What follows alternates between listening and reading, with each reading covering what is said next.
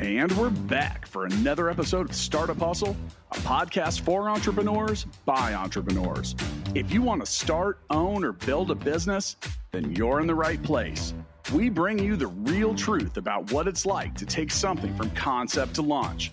From growth, innovation, experience, failing, or winning big, we've got you covered. So let's get down to business with another episode of Startup Hustle, brought to you by Fullscale.io.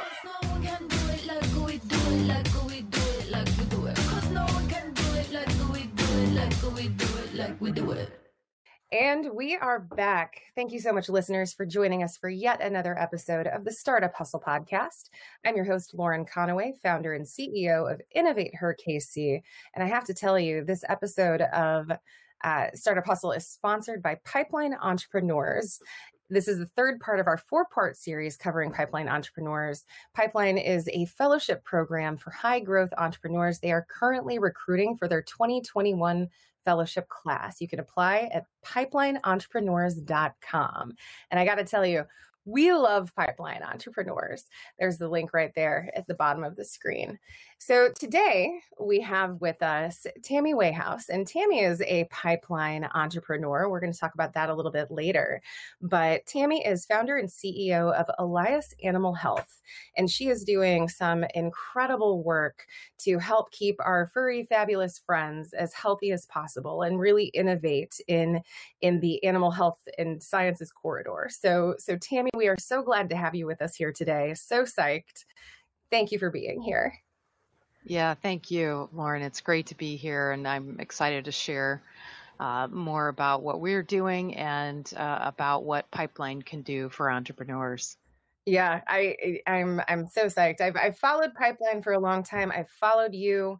I love to keep an eye on amazing female founders, and so you've definitely been on my short list of people that I want to talk to. Well, also, side note, I do happen to have my puppy here because I feel like my puppy needs to know that you are working for her. So thank you for the work that you do to help keep our loved furry friends happy and healthy. That is amazing. So we're going to kick it off with the easy question, I guess.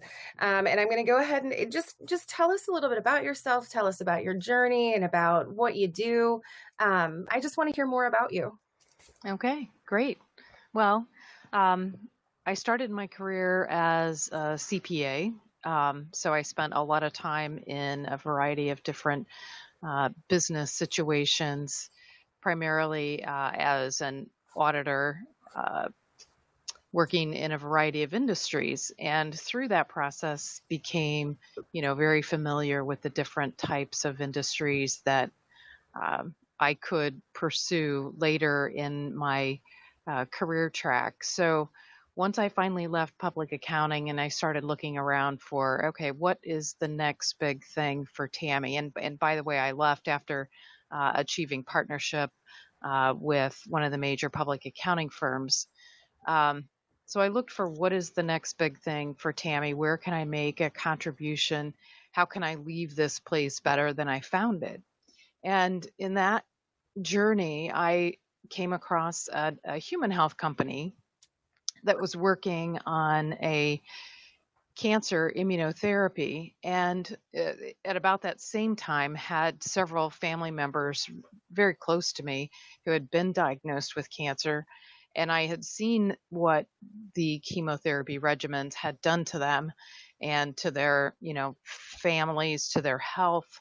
And in my case, none of those cancer patients did ultimately survive their cancer. They were all, they did get some survival from the chemotherapy, but they were not able to be cured.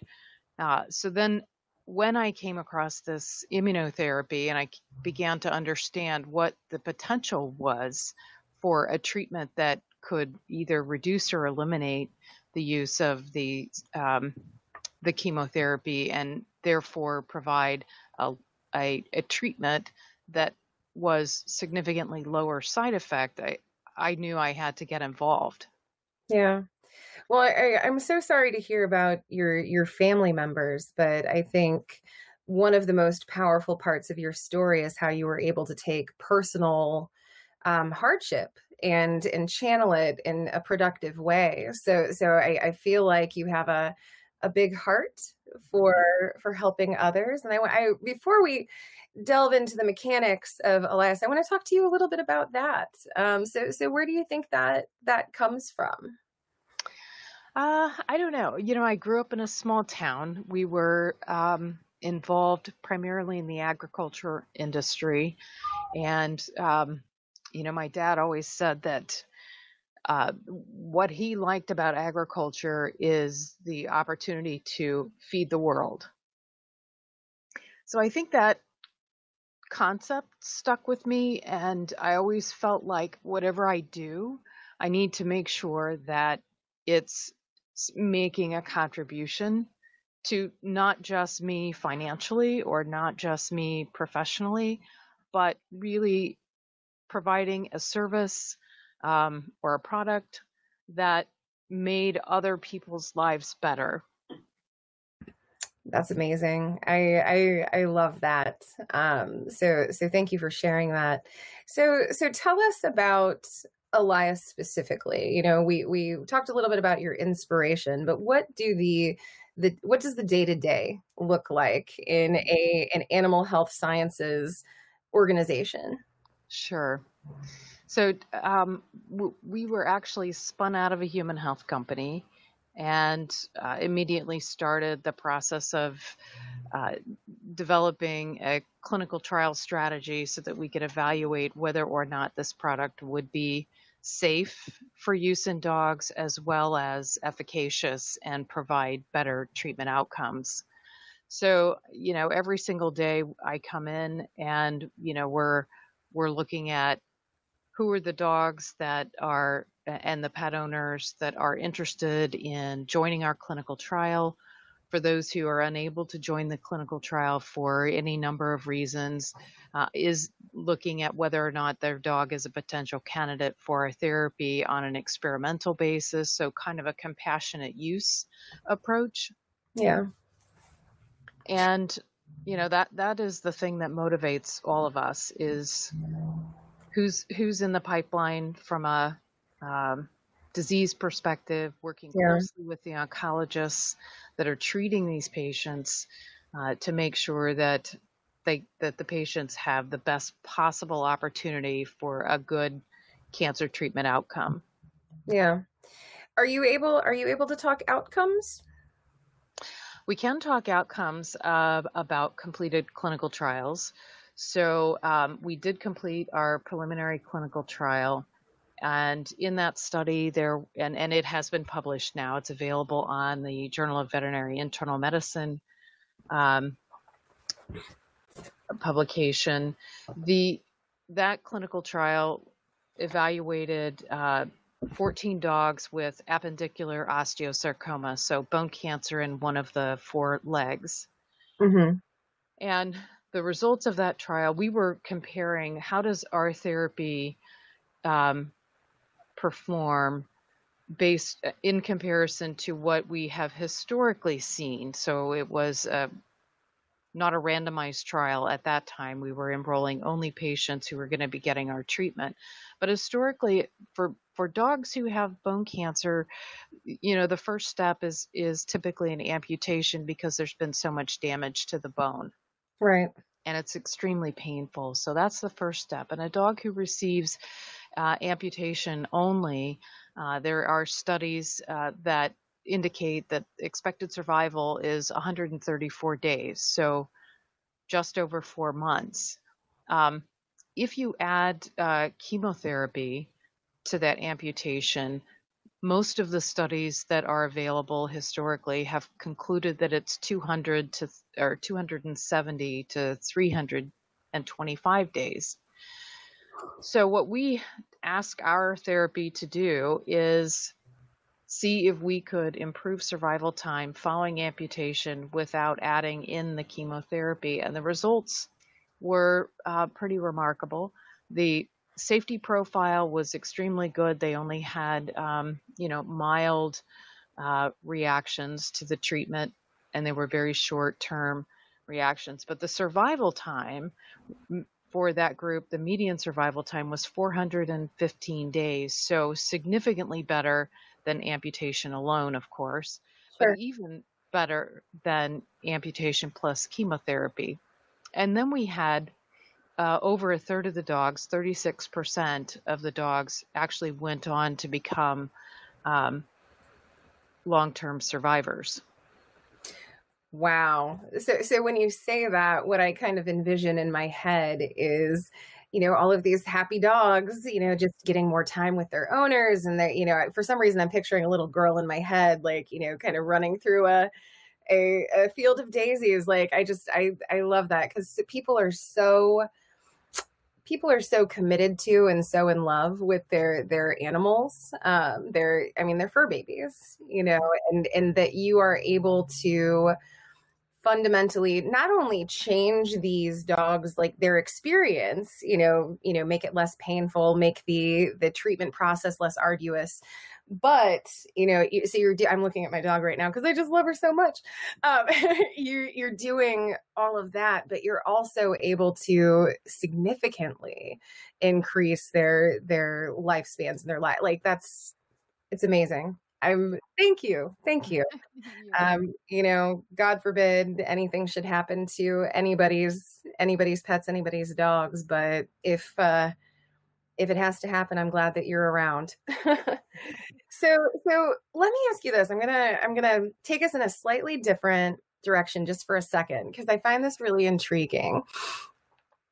Your background, you were a CPA. You said your background is not, what I would think. Like, I would think of somebody who had a background in like veterinary sciences or something like that.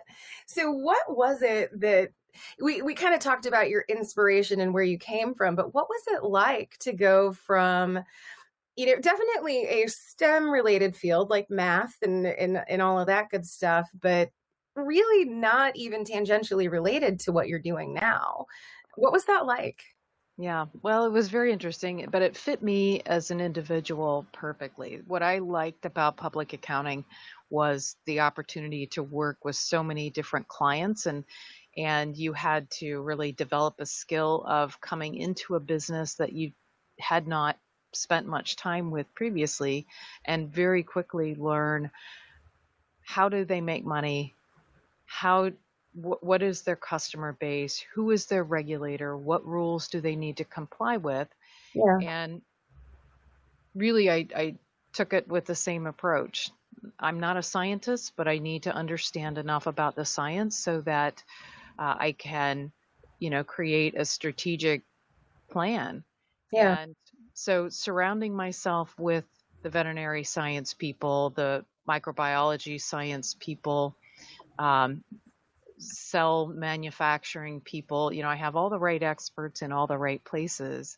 Yeah. And then I can, I know enough about all of those areas, and I'm inquisitive enough, sometimes maybe too inquisitive, but inquisitive enough that, we can drill down on the topic until we all understand. And I've always said that, the best experts are the people who can take their really complicated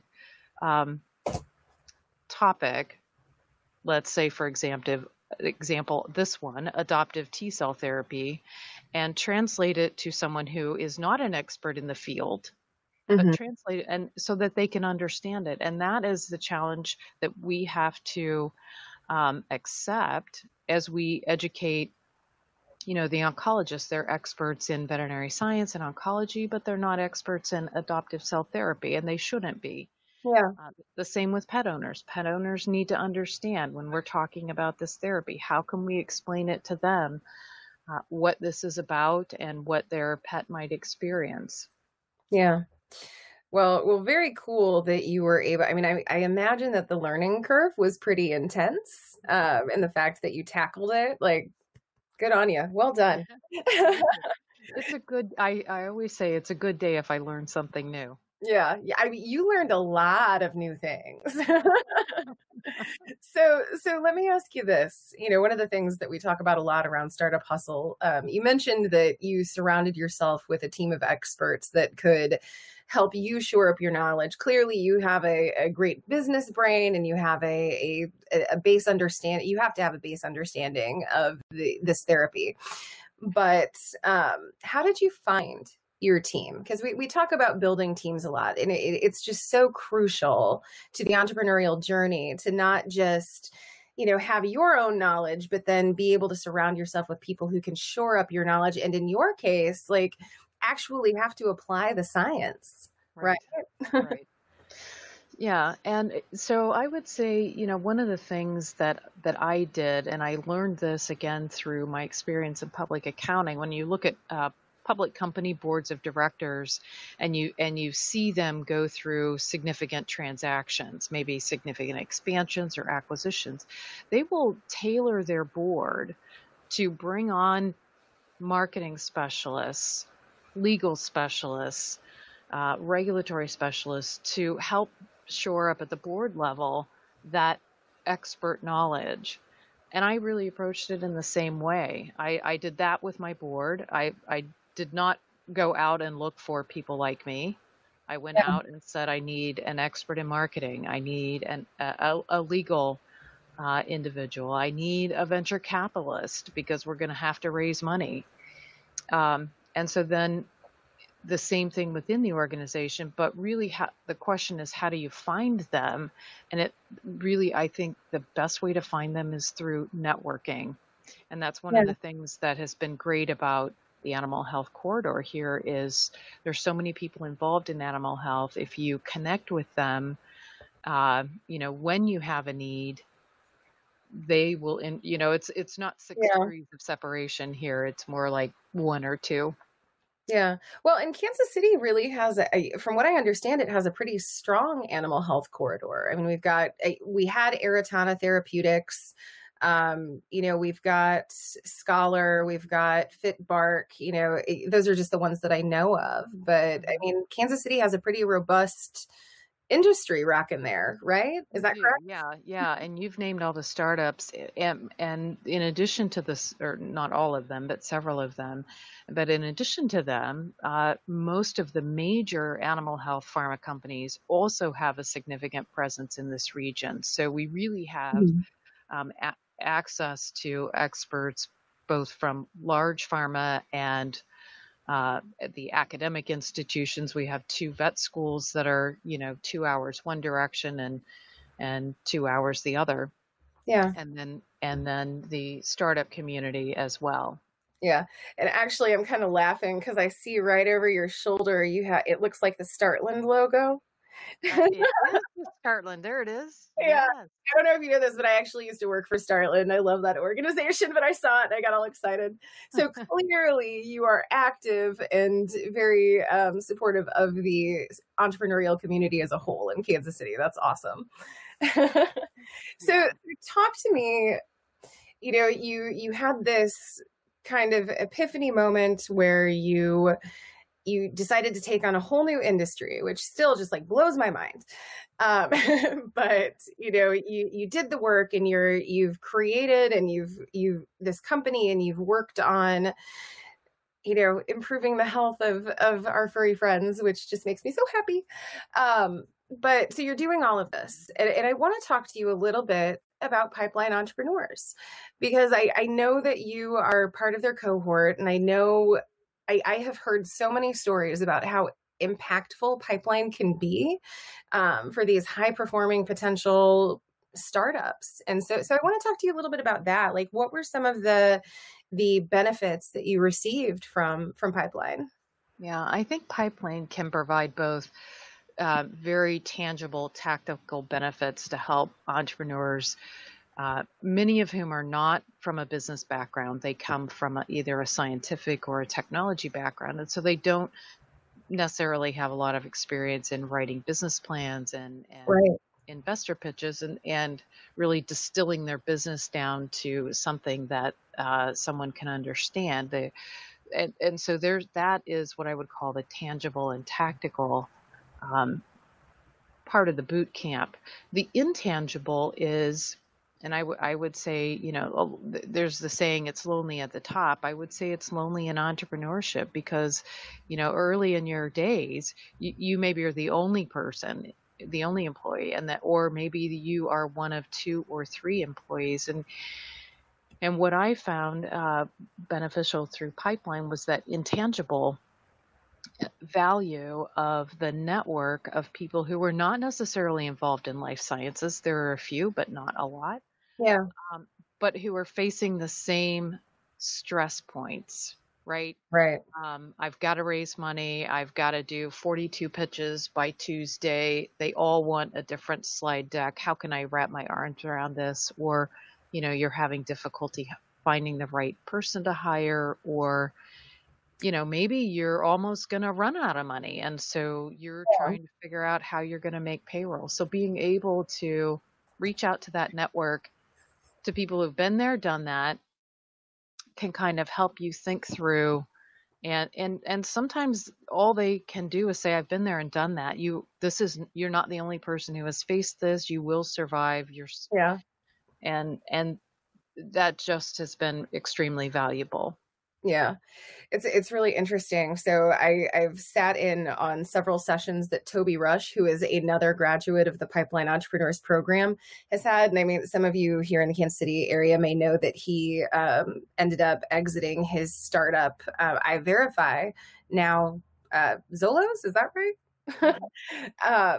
For millions and millions of dollars. He's kind of a really great KC success story. But one of the things that he talks about consistently in his when he's talking about his story is the fact that, as being an entrepreneur is really hard.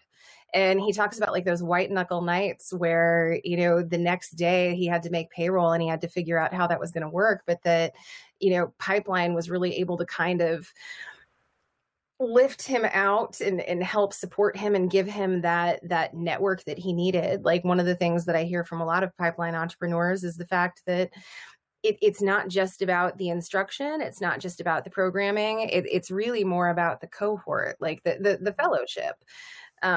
And so I love hearing that, because I honestly think that, you can learn the mechanics of starting a business, but if you don't have that like mental, emotional, physical, spiritual support, you're going to have a really tough time. Right. Right. Yeah. Like, you might know the logistics, but yeah. And so being able to have that network of people that can help you get outside of your head and maybe look at your situation differently is tremendously valuable for entrepreneurs. Yeah. Well, so thank you for sharing that. And to our listeners, I want you to know, if you're looking for an impactful organization for high growth entrepreneurs, visit pipelineentrepreneurs.com or click the link in the show notes to learn more about the power of pipeline entrepreneurs. And thank you so much, Pipeline, for being amazing. So I'm going to ask you, Tammy, I'm going to ask you to tell us a little bit more about your day-to-day grind. So as founder and CEO, I imagine that you probably have a hand in the science of it. Like, you definitely have to know what's going on. But what does your day look like? Like, I know that it changes a lot, but what are some of the things that you are tasked with doing? Yeah. Well, obviously the strategy development and execution, and making sure that we have the right resources, both from a financial perspective, a technical perspective, and a facility perspective in place so that we can be successful, pushing the team to do a little more, to take a little more risk, to, sort of put that stretch goal out there for everyone. Sure. And that's really how you end up, doing great things as an organization. If everyone is stretching just a little bit farther than they thought they could, you don't want them to stretch so far that they break, or the system breaks, or the process breaks, but stretch a little bit. And people feel really rewarded by hitting those goals. Yeah. I spend a lot of time on the phone with investors. I spend Yeah. a lot of and email a lot of time on the phone with prospective investors. And up until now, I have had, a pretty significant role in all of the relationships with our key customers, which would be the veterinary oncologists.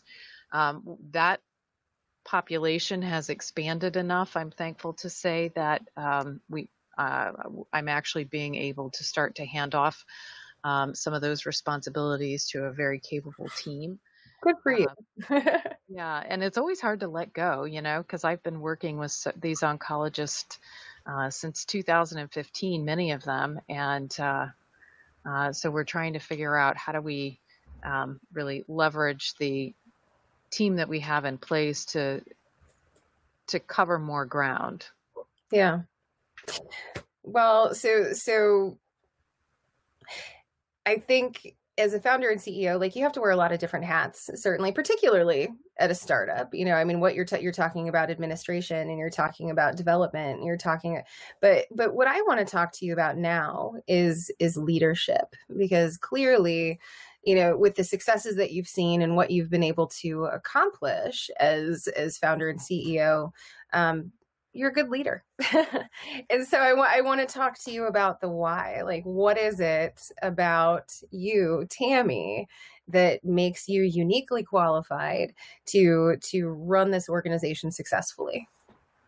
I think one of the things that is incredibly important is the ability to assimilate a lot of different disparate pieces of data. Yeah. And be able to see what the outcome of various decisions are. Every day you're faced with decisions. Should we do this or should we do this? And I think, great leaders are the ones who can, what I call, see around the corner, and not just see if I do this, then that will happen. But what I need to know is, if I do this, what's going to happen in a week or a month, but not, and I think that is absolutely critical, particularly in startups. You've got to be able to think what's going to happen 2 or 3 steps down the road, because you're always faced with decisions, and every decision has multiple potential outcomes. So you've got to be able to evaluate the risk and help your team then develop that skill and think through their the portion of the business that they're responsible, think those decisions through in the same way. Mm-hmm. Well, so what's interesting about your approach, or at least how you're talking about your approach, because you're talking about risk and mitigating risk, and you're talking about doing that with data and information, and being able to synthesize that information to turn it into projection, right? And so I find that really interesting, because I think that in a lot of cases, there are people who are very, very good at looking at data and figuring out what it means and how it translates. But then I think that there are people who are really good at, like, the vision piece. And sometimes you don't find those two things together. And so I find it really interesting. Would you say that you are both a data brain with a visionary heart? Like, is that kind of where you're living? Yeah, I think that's right. What I didn't mention earlier is that, in addition to being a CPA who is very driven based on data, I'm also a Six Sigma black belt. Yeah. Who is very based on. That makes sense. I am not at all surprised by that. Always learning. Yep. And then, from a Six Sigma perspective, it's all about, how do we make this better than it is today? Yeah. Well, so now I'm going to ask you to kind of dial out just a little bit, but how are you making Elias Animal Health better today? Like, what's the push right now?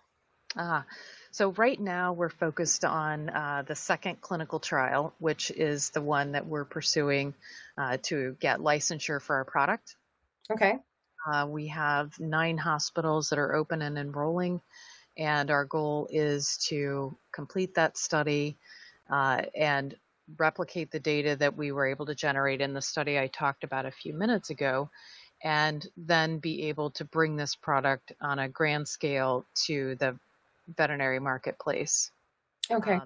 We will be expanding our manufacturing capability and our customer support teams in order to, best provide the best service for our customer base. And we view our customers as twofold, right? The veterinary oncologist is the one who's buying the product from us to treat the patient, but the pet owner is really the one buying the product and wanting to be sure that what they're doing is the right thing for their dog. So we're very focused on making sure that we get good, reliable data. Yeah. That we can use to help people understand how this treatment might work in their particular setting. We will also then be expanding across multiple cancer types.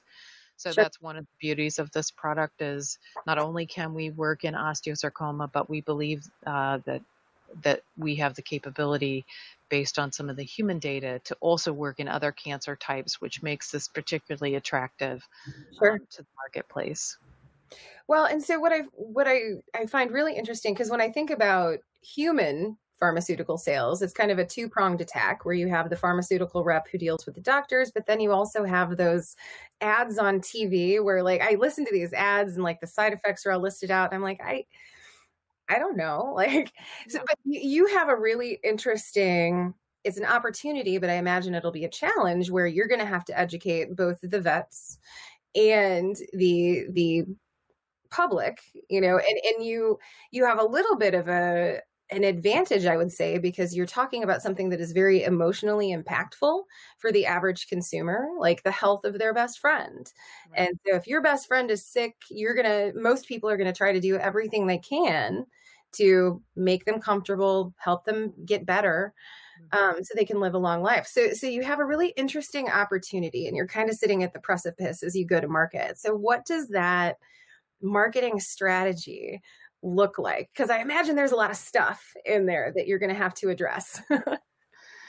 Yeah, we're right now we're going to remain focused on the veterinary oncologists and the referring veterinarian, so the general practitioners. We need to make sure that people who are making the treatment recommendations to the pet owners understand as much as we can possibly tell them about our product, how they could expect it to work, and in what settings it might work best, and really let them, they're the ones that have the closest relationship with the pet owner and the dog. So we want to really make sure that the veterinary community understands how this product works and where it can be best applied.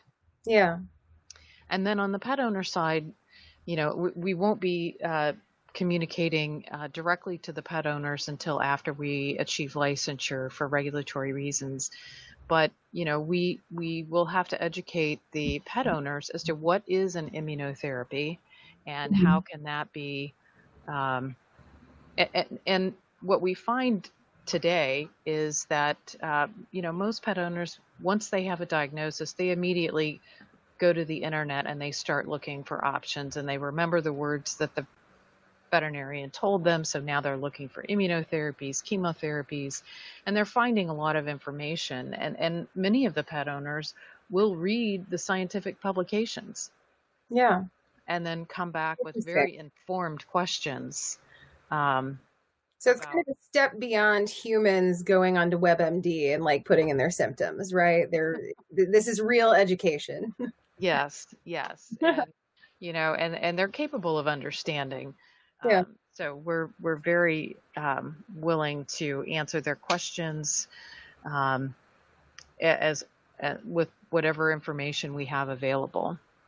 Because we do understand it's a very difficult decision. It is a little bit different than human health.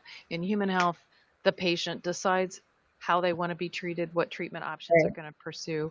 If you're the pet owner, you are making a decision for the pet who can't really weigh in on the conversation. Right. So that's a unique burden that pet owners and veterinarians feel that is not quite as prevalent in human health. Yeah. Well, I can't imagine the impact that we're going to see for pet owners who are experiencing, I mean, really like the fear and trauma of having your fur baby be sick, like that sick. I mean, that's really like cancer, that's really sick. Right. And I mean, just as with humans, like there's a lot of emotion that comes along with that. Like I know I get nervous when, Kia, my dog, she like, we'll be at the dog park and she'll trip and I'm just like, oh my God. Or when the vet like goes to give her a shot and I can't explain like this, I'm sorry, we're hurting you. This is helping you, I promise. It's just one of those kind of heartbreaking things. So I just so grateful as a pet owner that this will be available, and I really appreciate that. So let me ask you this: you've had quite a journey, and I'm just so impressed by how at every turn you have found ways to innovate, to support your team, build a fantastic team. Like you've built this really amazing company. What is your advice to other entrepreneurs out there, not just in the animal sciences or the animal health corridor, but what is your advice to other entrepreneurs who are looking to make an impact? I think one of the biggest pieces of advice that I could give is stay focused on the customer. Yeah.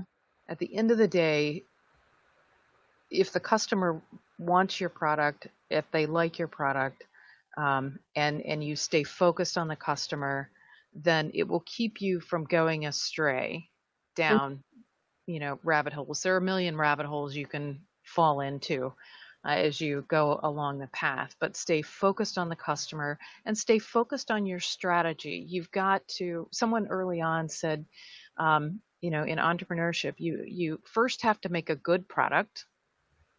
Then you can worry about making a great product. Yeah. So you think about, some of the great entrepreneurial stories where, a product came out and it was really good. And then in 2 years, they came out with a better version. Yeah. And one of the things as an entrepreneur you have to do is hold the better version for after you get the first good product out. And you can't put out a shoddy product. Right. But get a good one and get it out there so that you can begin to learn, do the customers really want what you have? What else do they want? And then you work on that great product. Yeah, I love that. Well, so I'm about ready to ask you the human question. And the first, actually, it's going to be a two-parter. Do you have a pet? Do you have a dog? Oh, yes. We're right now we're Labrador owners. Okay. So you have multiple Labradors. What are their names? Yeah. So we have Cash, Shiner, and Murphy. Oh my gosh. Okay, that must be really hectic around mealtime at your house. Yeah. Yeah, the little one can eat his food faster and then he's into everybody else's food. Yeah. Well, I was making an assumption that you would have a dog, but I just wanted to double check. So, okay. Here is I told you this was going to be like a multiple parter because first we had to, establish some stuff. But here's my question. So, if you were going to take your dogs out for a lovely, lovely day, what would they like to do with their mom? They would like to go to the water. Okay. A lake, a pond, anything I can jump off a dock and land in and swim. Okay. Oh, that's it. And do you love that too? Oh, we love that. Absolutely love that. Yeah. I love that. Well, I cannot tell you how fun this has been for me. I always love talking. I love talking to all women. I think women are awesome, but I love talking to STEMinists, women in STEM, because I just, so very impressed. So thank you so much for being here with us today, Tammy. I can't tell you how grateful I am to have had the opportunity to talk to you and learn more about Elias. Thank you. It's been a pleasure. And one thing I didn't mention is kind of the icing on the top. Yeah. For the work that we've done at Elias is very recently our human health affiliate where we've got the technology, we were able to assist them in their FDA application, and they were awarded fast track designation. So we're extremely pleased that the work we have done in dogs, which will benefit dogs in the long run as well as the short run, is also now going to be able to benefit humans. That is amazing. Congratulations. Like, how does that feel? Does that feel incredible? Yes. It was like, one of the major objectives of launching this company was to be able to help move the human condition forward as well. Yeah. So check. Excellent. Well done. Well, so thank you, Tammy, for being with us here today. And thank you to Pipeline Entrepreneurs for sponsoring this episode of Startup Hustle. If you're interested in learning more about joining their 2021 fellowship class, head to pipelineentrepreneurs.com. And I'm going to go ahead. I'm going to figure out how to throw that up on the bottom here. Tammy, thank you so much. Yeah. Thank you, Lauren. It's a pleasure. Right. And thank you, listeners, for joining us for yet another episode of the Startup Hustle podcast. We are so glad to have you, and we will catch you next time. Startup Hustle is brought to you by Fullscale.io, helping you build a software team quickly and affordably. Make sure you reach down and hit that subscribe button, then come find us on Instagram. See you next time.